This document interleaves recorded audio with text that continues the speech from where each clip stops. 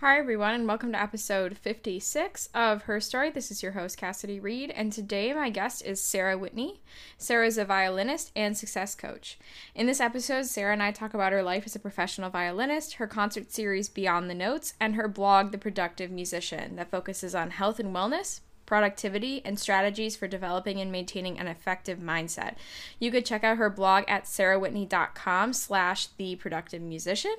If you are interested in booking a free discovery call with Sarah, you could check out the link in the episode description and also on our social media accounts. If you are interested in becoming a guest on our show, feel free to send your bio to musicherstorypod@gmail.com. We would love to have you. And I will see you next Monday.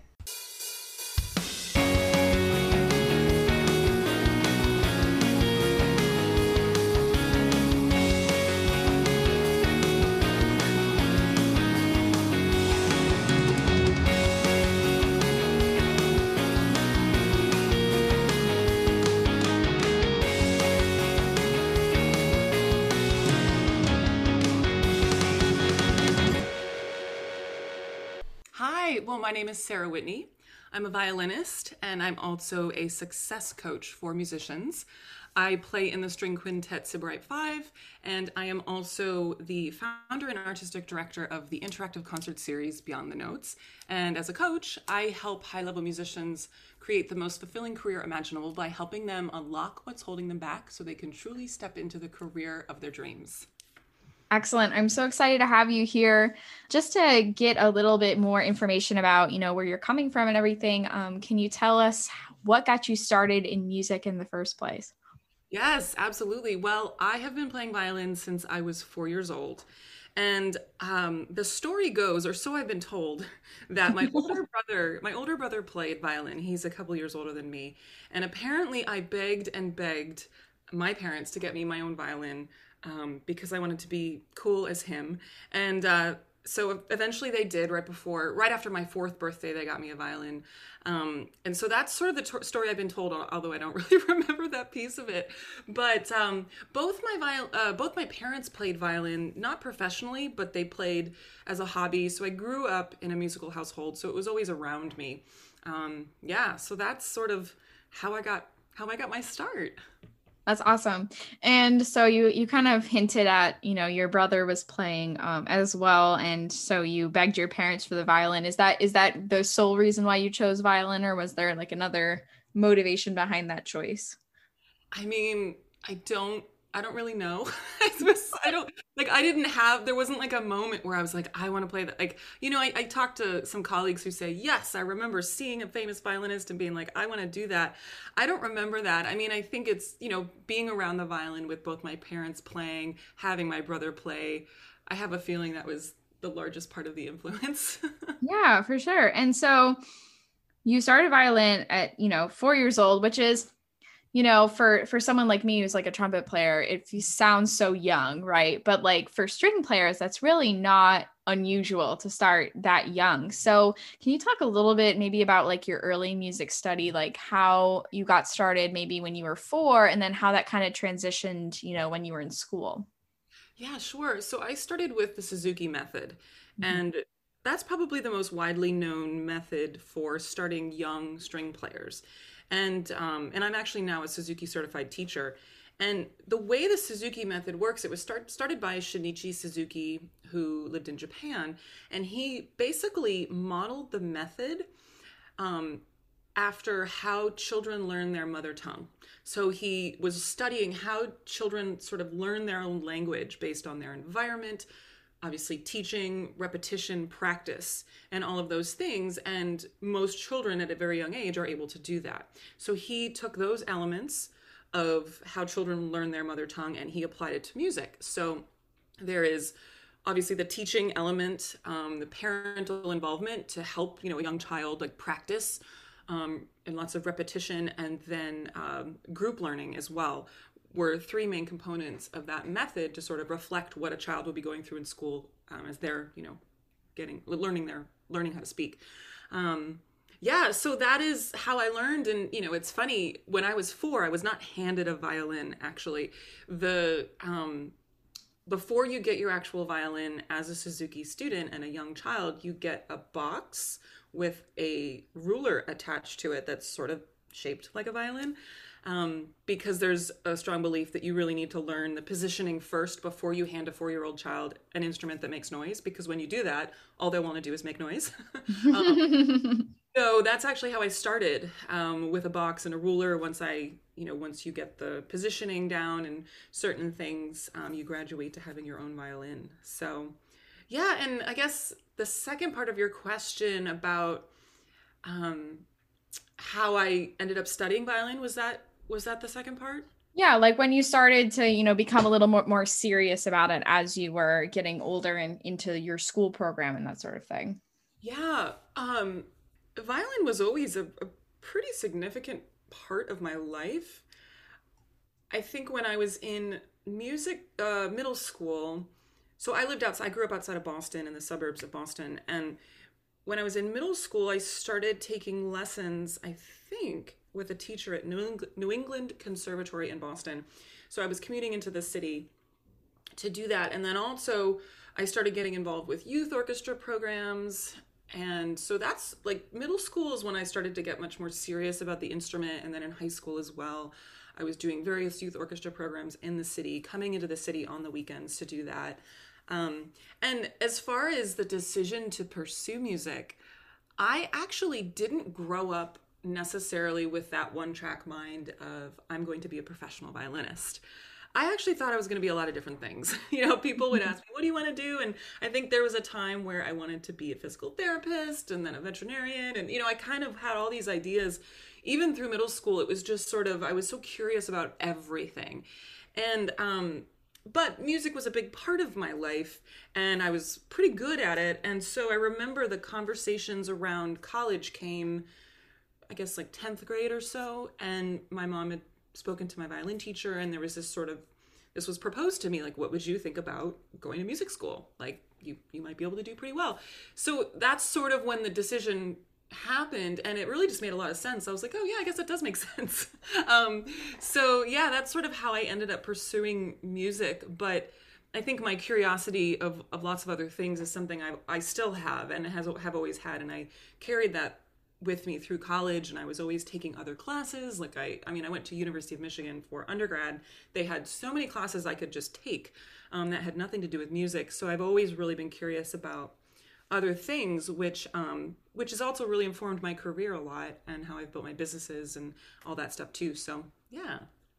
Yeah, that's so great. And so what kind of, you were talking about how you thought about all different things, when you were growing up of what you wanted to pursue professionally, but what kind of motivated you to pursue violin performance and, go on to the collegiate programs that you went on to, and what were your college experiences like overall, and how did those prepare you for your professional work now? Yeah, well, I think it just happened really organically, honestly. Yeah. Because music was such a huge part of my life in high school and middle school.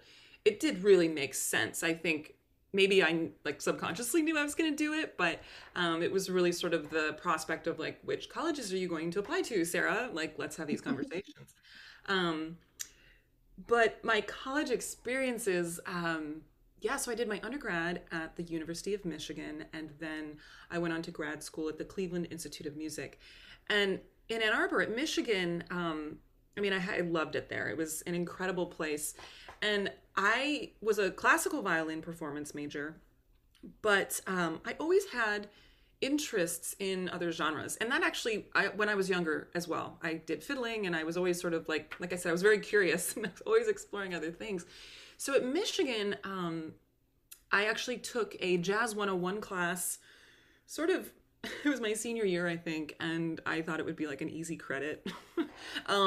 But it was actually the hardest class I've ever taken in my life as a classical major, but also one of the best classes I ever took because learning how to improvise, learning about that really opened my eyes to like a whole world that I didn't really know before that, and really made a lot of sense with my curiosity of other styles.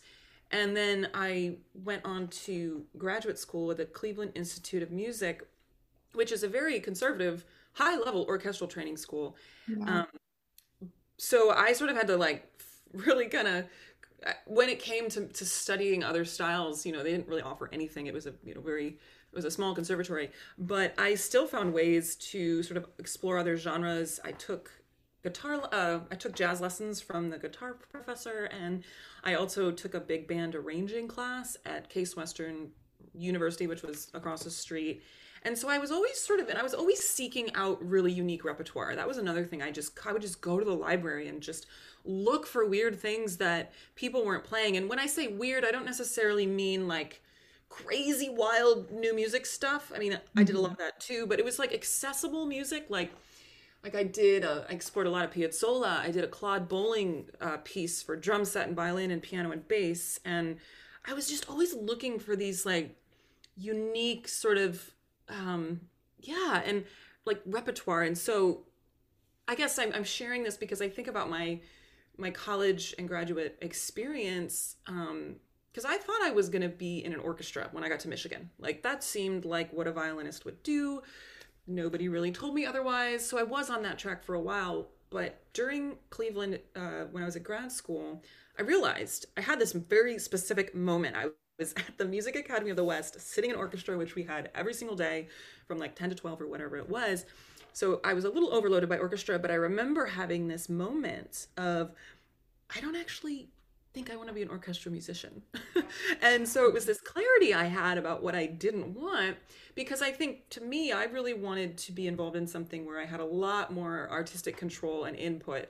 And the prospect of being in a section was, wouldn't really do that. So I got that clarity halfway through grad school, but then it was like, well, then what do I want to do? I know what I don't want. Great, that's half the battle. Um, but after grad school, I ended up moving to New York City and essentially joining Sybarite Five, um, who uh, was very entrepreneurial, and I met them at Aspen in the summer festival before a couple years before I graduated, and also played a lot of different genres. And so like as I look back on all those years of my life, all of my exploration of other genres, learning how to improvise, all these things really made me who I am as a musician today, and informed, how I became involved in my quintet. And in New York, I played a lot of electric violin. Because I could improvise and I could play like with bands, and there was a whole world.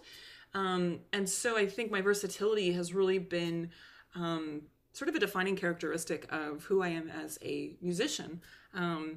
So I think that answers your question. I don't know. Did I go on a tangent? I'm not sure. Oh, no, tangents are great. We welcome tangents here because it just provides so much more information about you. And I think you brought up a great point about, even though you were in a limiting sort of environment, in the sense that like a small conservatory really only has certain focuses, like, or Yeah. foci. I don't know what's a plural for focus. It's I have no idea. I don't know, but that is a good. Anyway, does not matter.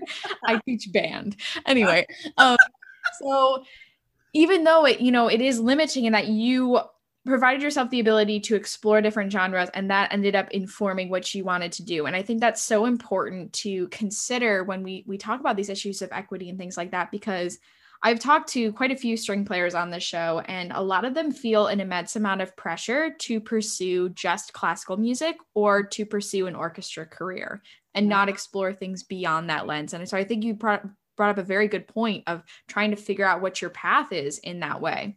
Yeah, absolutely. I totally agree. And I think about, as a coach, I work with musicians on this a lot. Like this topic is so near and dear to my heart, because you're right.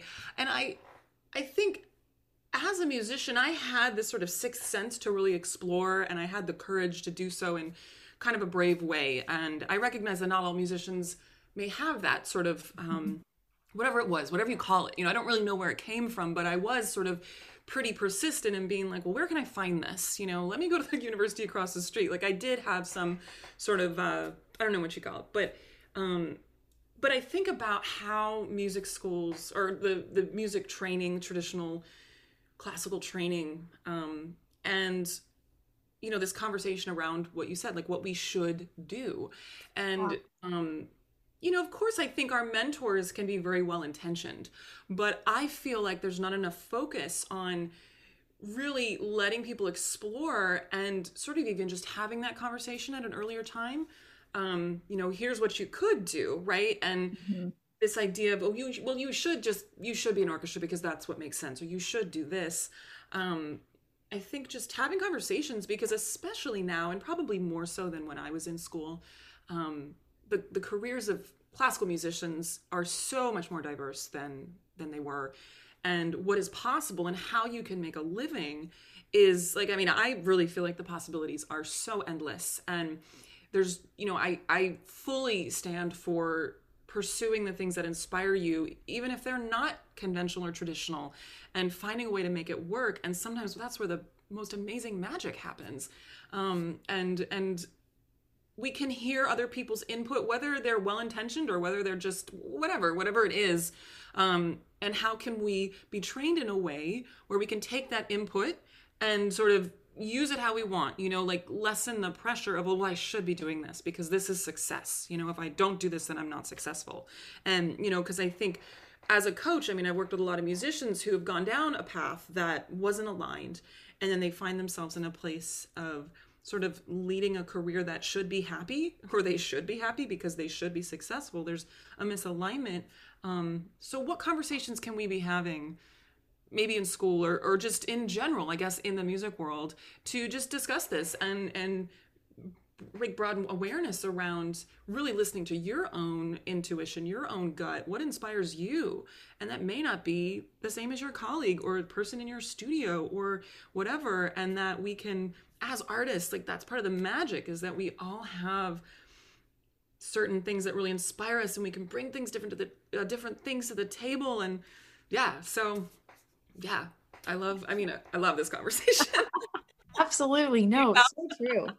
And we talk about this a lot too, about there's a lot of like elitism within music schools and what major you're in and what you're pursuing. And it seems like people that are at the top are the people that are going for that orchestral position, and then everybody else falls underneath, like you're like less than, right? And I think that's part of it, is that there's this immense amount of pressure to pursue what is seen as like your instrument's career in this like little box, and the people that go outside of that are considered, less than, in a way. The people that are the elites are the like the top 2% that get that orchestral job or whatever.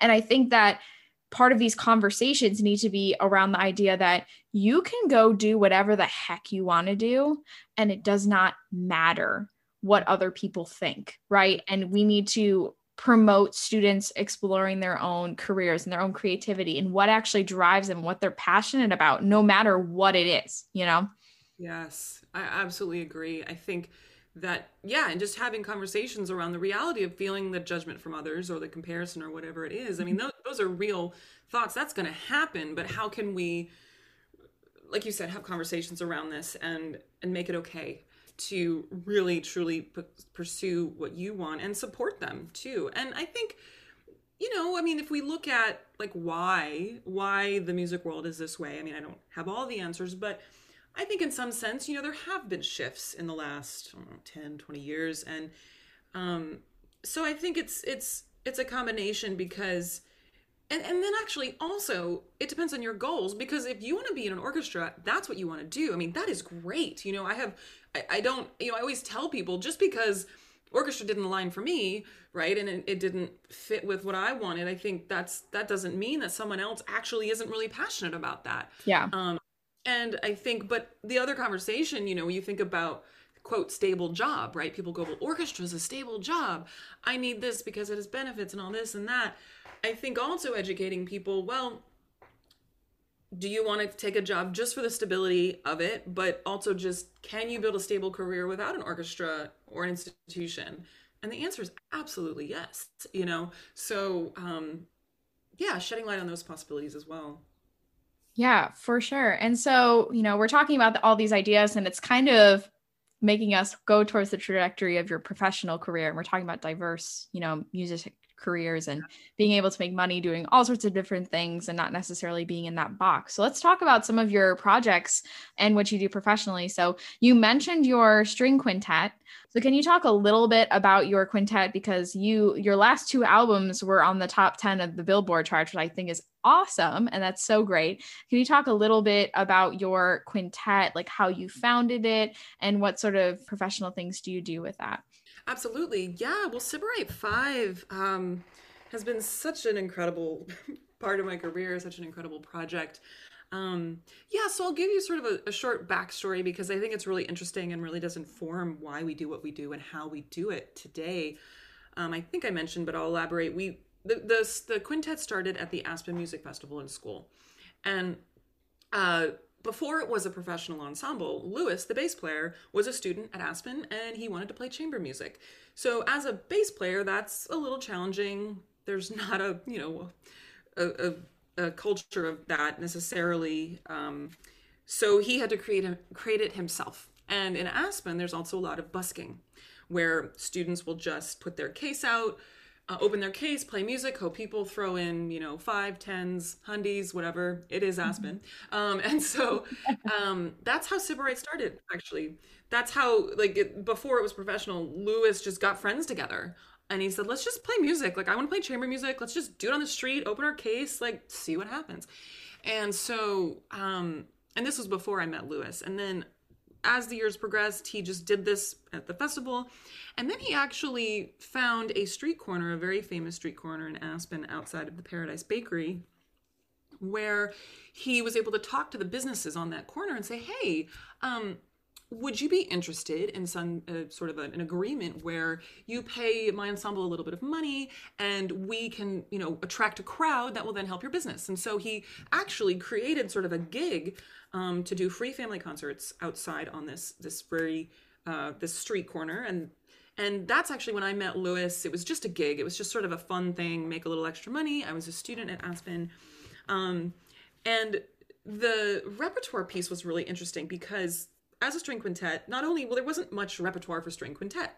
There's not libraries like there are for piano trios or string quartets, right? So we had to get really creative with just finding music. It was what can you get your hands on? What can we adapt? We just need music. And so at the beginnings, it was sort of sometimes string orchestra arrangements. I mean, we had everything under the sun, from Pachelbel's Canon to Brandenburg to Aladdin and Little Mermaid and Led Zeppelin. And it was just what can you get? It was sort of just a necessity, just anything. And it was very eclectic. And something we realized is when you're performing out on the street, it's really easy to see what people like, because if they like it, they'll stick around. If they don't, they'll walk away, right? And that's sort of, that's sort of a unique situation in the sense that you can't get that in a concert hall, right? I mean, I suppose someone could get up and leave, but but we learned a lot about what audiences really responded to. And when we played Led Zeppelin, we would get the biggest crowd ever. And so it was just really interesting to sort of experience this. And so that was sort of the beginning of our eclectic repertoire as it has evolved today. So basically, but that was still a gig. And then when I was in my last year of school at grad school in CIM, Lewis called me and he said, Sarah, I would love to make this a professional ensemble. Do you want to move to New York and help me do it and spend all your time working on something that's not going to make you any money? And so at that point, as I mentioned, I knew I didn't want to do an orchestra job. So I was whoa, this is interesting. I had met this ensemble, in a summer, the previous summer, and I was well, they play all different genres, which is sort of up my alley with jazz and rock and roll and classical. And I was well, I don't know. So I moved to New York essentially to turn this group into a professional ensemble, which is exactly what we did. And so, yeah, the progression of Sybarite, at the beginning, I mean, like I said, we weren't really making any money. It was very new as far as, with the lens of let's make this professional, because previously it had just been a fun gig that didn't, necessarily have a future in that way. So yeah, we produced a lot of our own shows. It was a great way for us to just, first of all, have shows and then also learn a lot of the back end of how you do that. But just to have things on the calendar, we said, well, if no one's hiring us, we'll just make it happen. So we did a lot of that. And then in 2011, we won the Concert Artist Guild competition. And that was really a big turning point for us, where we got a Carnegie Hall debut. We got management as a part of the prize. And that's when we really started touring a whole lot. And now we've played in 44 states. And before COVID, we used to tour about 30 to 40% of the year. And so, I think another piece I will share about Sybarite, which I really love, I mentioned the eclectic repertoire, but I think there's actually more to our sort of uniqueness. One of our missions is to change the perceptions of chamber music. And we do that with repertoire. Nothing we play is really over 7 minutes. Very eclectic, a lot of different styles. We do a ton of commissioning, so we work with a lot of composers. But also how we present concerts is unique. We don't have a program. We announce everything from stage. So everybody in the ensemble will speak at least once or twice throughout the evening, so you get to know the players a little bit. And also how we dress. We sort of decided back, I don't remember what year it was exactly, but we're structured a little bit more like a band with our repertoire. And we decided that, with the whole vibe we were going for, it didn't really make sense for us to show up on stage with like wearing, ball gowns and black suits or whatever it was that was more traditional. So our dress, we dress differently. It's refined, but it's a little more casual, and we feel that it sort of breaks down that barrier between the audience and the performer. And so that's, and feel free to ask me anything in between or anything you missed that you want me to elaborate on. But yeah, that's sort of the story of Sybarite. That's awesome. I think you covered like everything. That was so great. And I love how innovative you're being with your concerts and everything, because I think that that's going to reach so many more people and make it more personable and more enjoyable for people to be at those concerts as well, especially since classical music, I feel like, is moving in that direction, as people are trying to be more innovative, trying to be more creative at how they present music like that, and really try to expand their audiences. So I think that's awesome. Yeah, and I totally agree. And I think you just reminded me of something that happened like back when we were doing this. It was relatively like newer, right? Like like before 2011. I think of 2011 as such a benchmark for us, but before that it was like, people like dressing more casually or not having a program. It was we did get a lot of pushback for that actually, when we had management and when people were hiring us for concerts. And I'll never forget our Carnegie Hall debut and this conversation that we had in our ensemble. Like it was like the conversation went something like, are we really going to wear jeans on stage at Carnegie Hall? And it was like, are we going to do that? Like, is that okay? Like, can we do it? Like, that is sin. I know, but we did it. But it was just funny to think about that. But those were the conversations we were having, Yeah, isn't that crazy? So nuts that things like that just play into everything that we do so much. So, you're playing this quintet, but you also, you talked about your success coach job and part of your career as well. So can you talk a little bit about some of the work that you do as a success coach, as a professional in that sort of realm of things? Yeah, absolutely. So, as a success coach for musicians, I work with clients one-on-one. I also lead online group programs, and it's just work I absolutely love, and it comes from there's a couple different reasons I do this work now. I think, my career, I could have never predicted the path of my career. But I'm very entrepreneurial, and I've created a lot of things and turned a lot of ideas into reality, and done a lot of things differently and gotten out of the box, and really learned so much with that when it comes to concert production, marketing and branding, how to turn an idea into a reality. Like, how do you actually do that?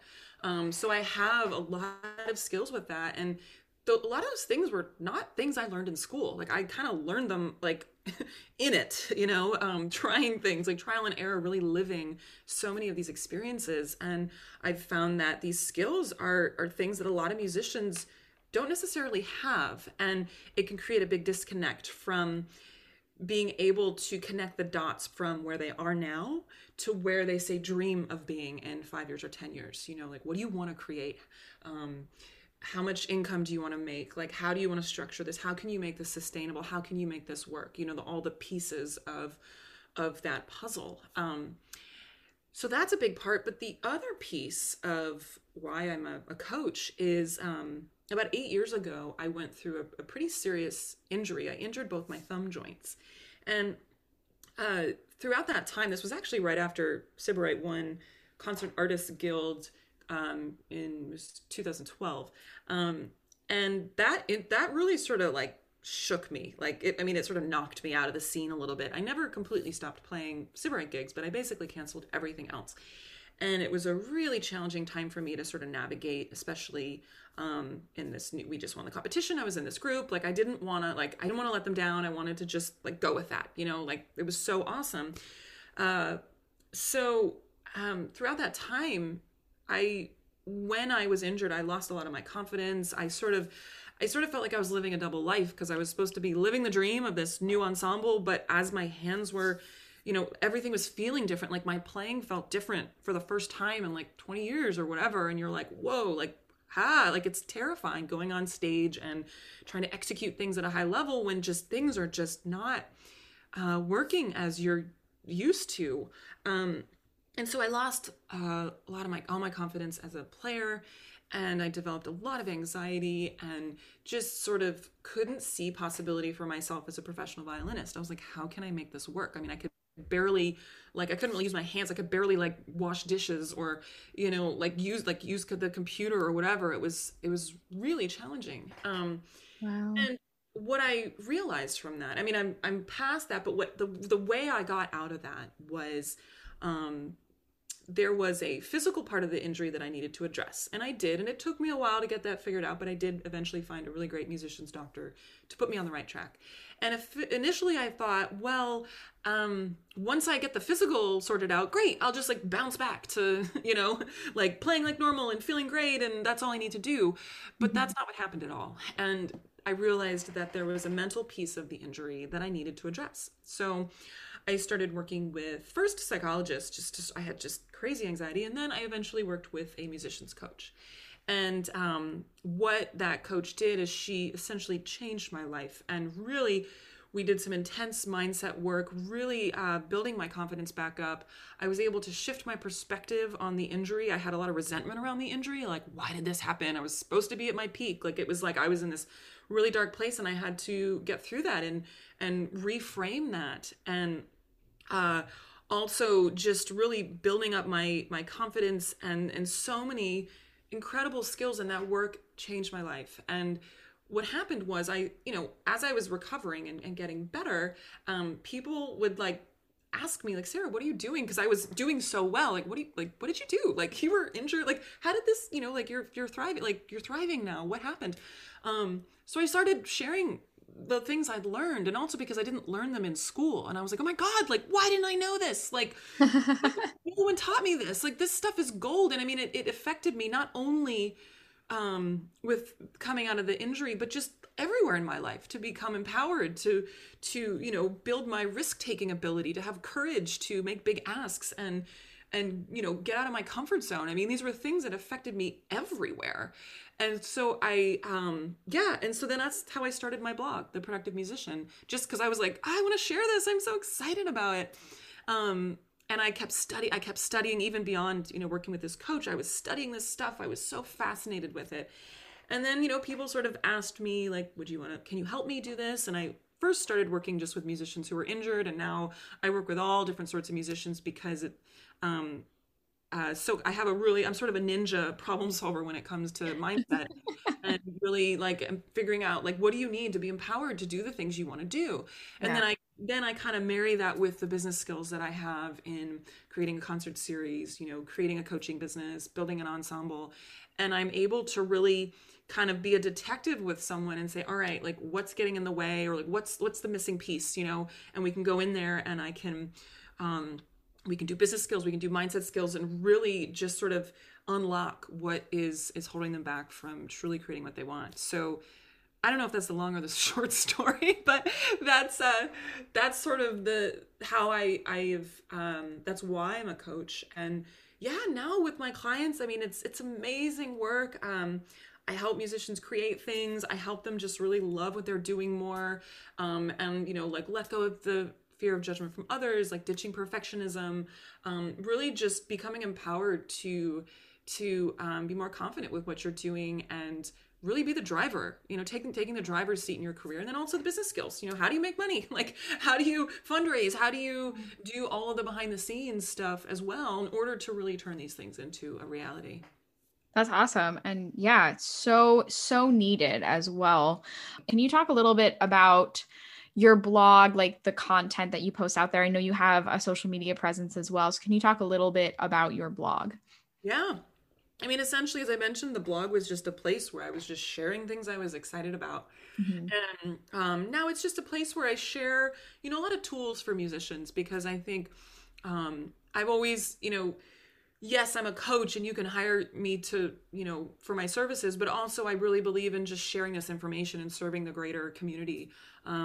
So what have I written? I mean, I've written about all sorts of things. Like, I mean, from like productivity hacks, like how do we really make sure we're being most efficient with our time and doing the best work? How do we get ourselves in the best headspace to do our best work?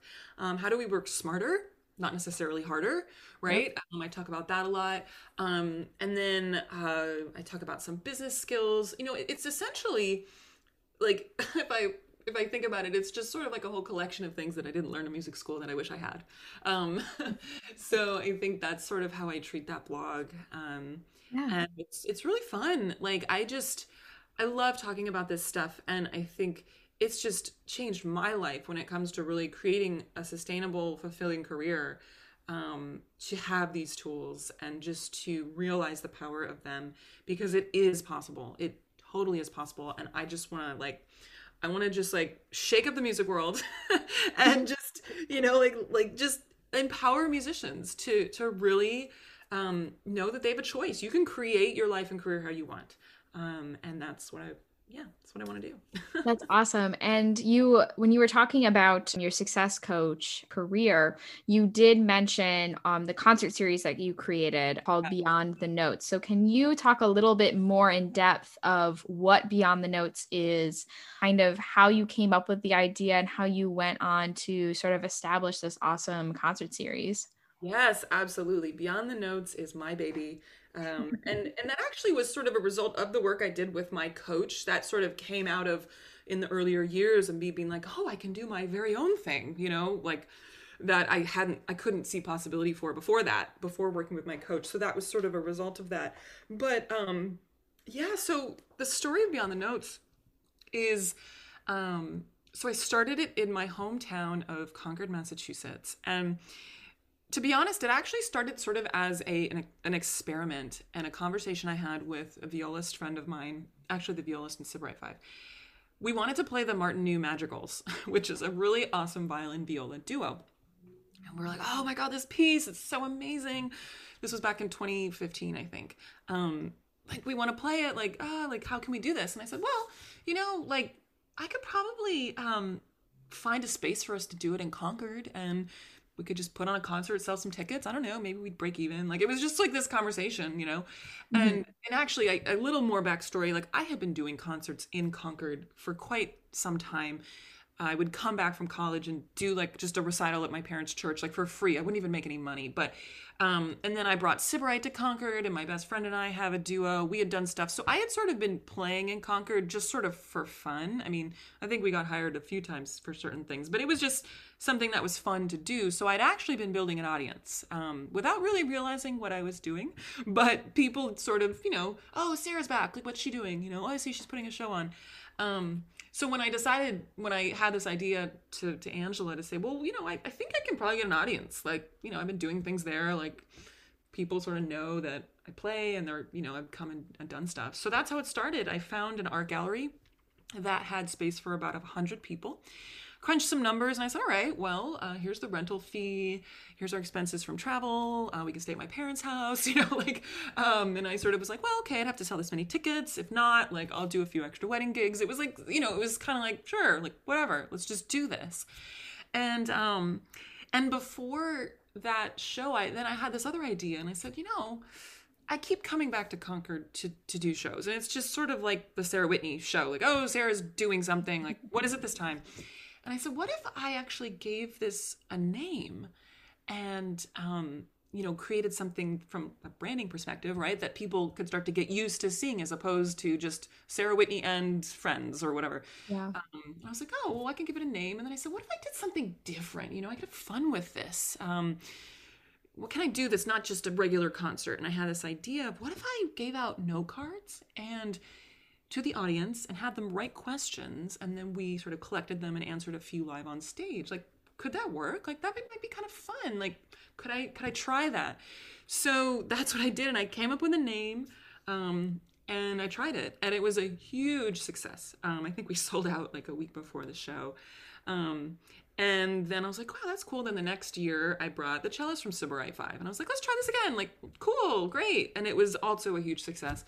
Then the next year I moved to a bigger venue because I was selling out like a week before the shows were starting. And then I got the Performing Arts Center in town, and I brought a pianist. And by this time it was like, it wasn't an experiment anymore. It was like a full-on thing that everyone was expecting me to do every year.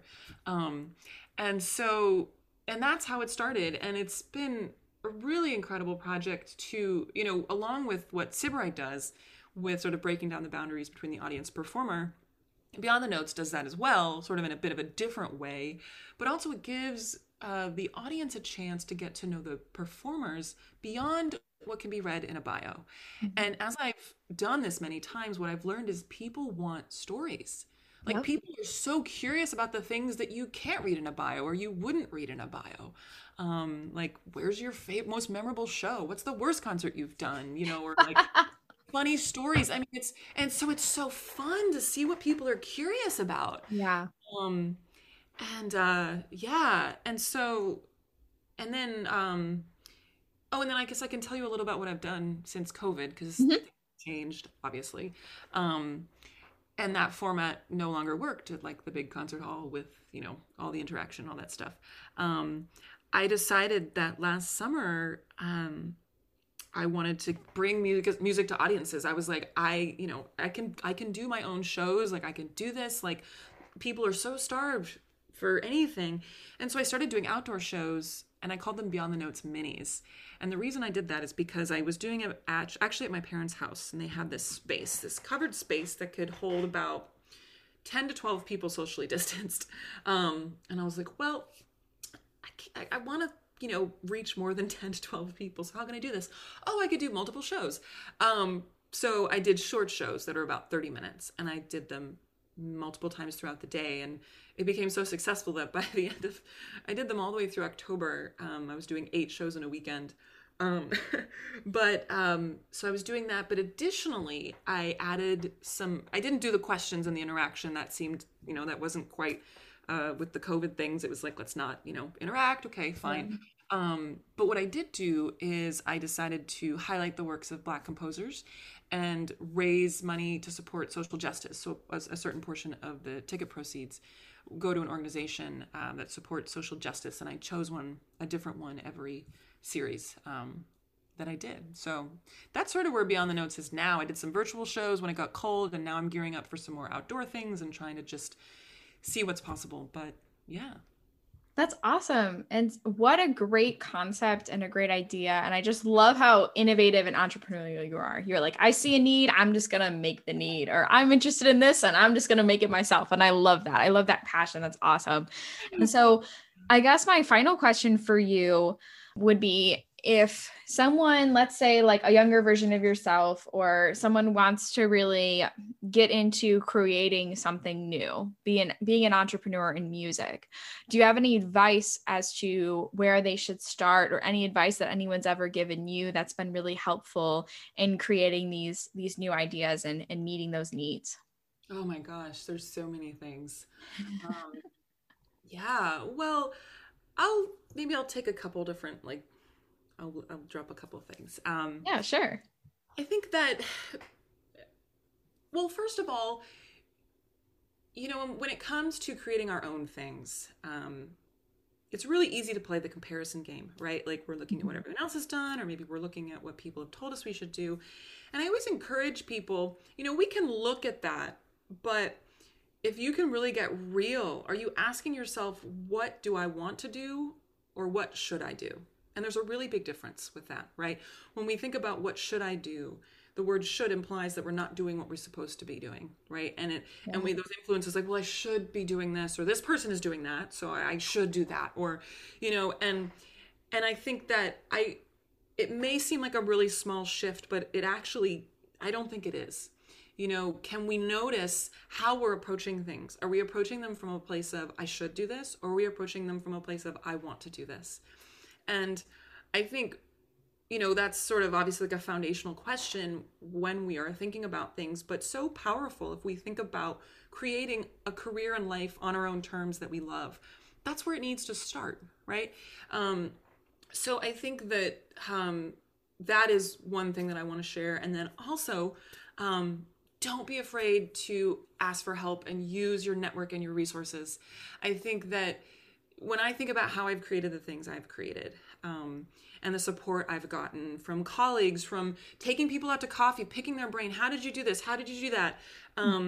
Or, I've hired coaches, or I've done, various things to just really, really, like, I said this vision of, like, spreading out my tentacles, like, ask people for I don't know where that came from, but I think that that's powerful. And I think it's so easy to forget about our network, because as a student, right, you're in school with people that are then going to become your colleagues, or anybody you went to a music festival with, or anyone that or people you've met, maybe people above you or whatever. Like, using your network, the power in that is really amazing, from a learning perspective, from just making connections, collaborations, all that stuff. I think that there's so much power in that, and it can be a place we forget to look, or we're scared to look. And I think I have found such power in using my network and asking for help and resources, as I can, so I guess I encourage people to not be scared to do that. And I mean, there's, different ways to do that, and that's something I work on with my clients a lot. But I guess the more important point is just, are you exploring your network? Are you asking those questions and looking in every corner?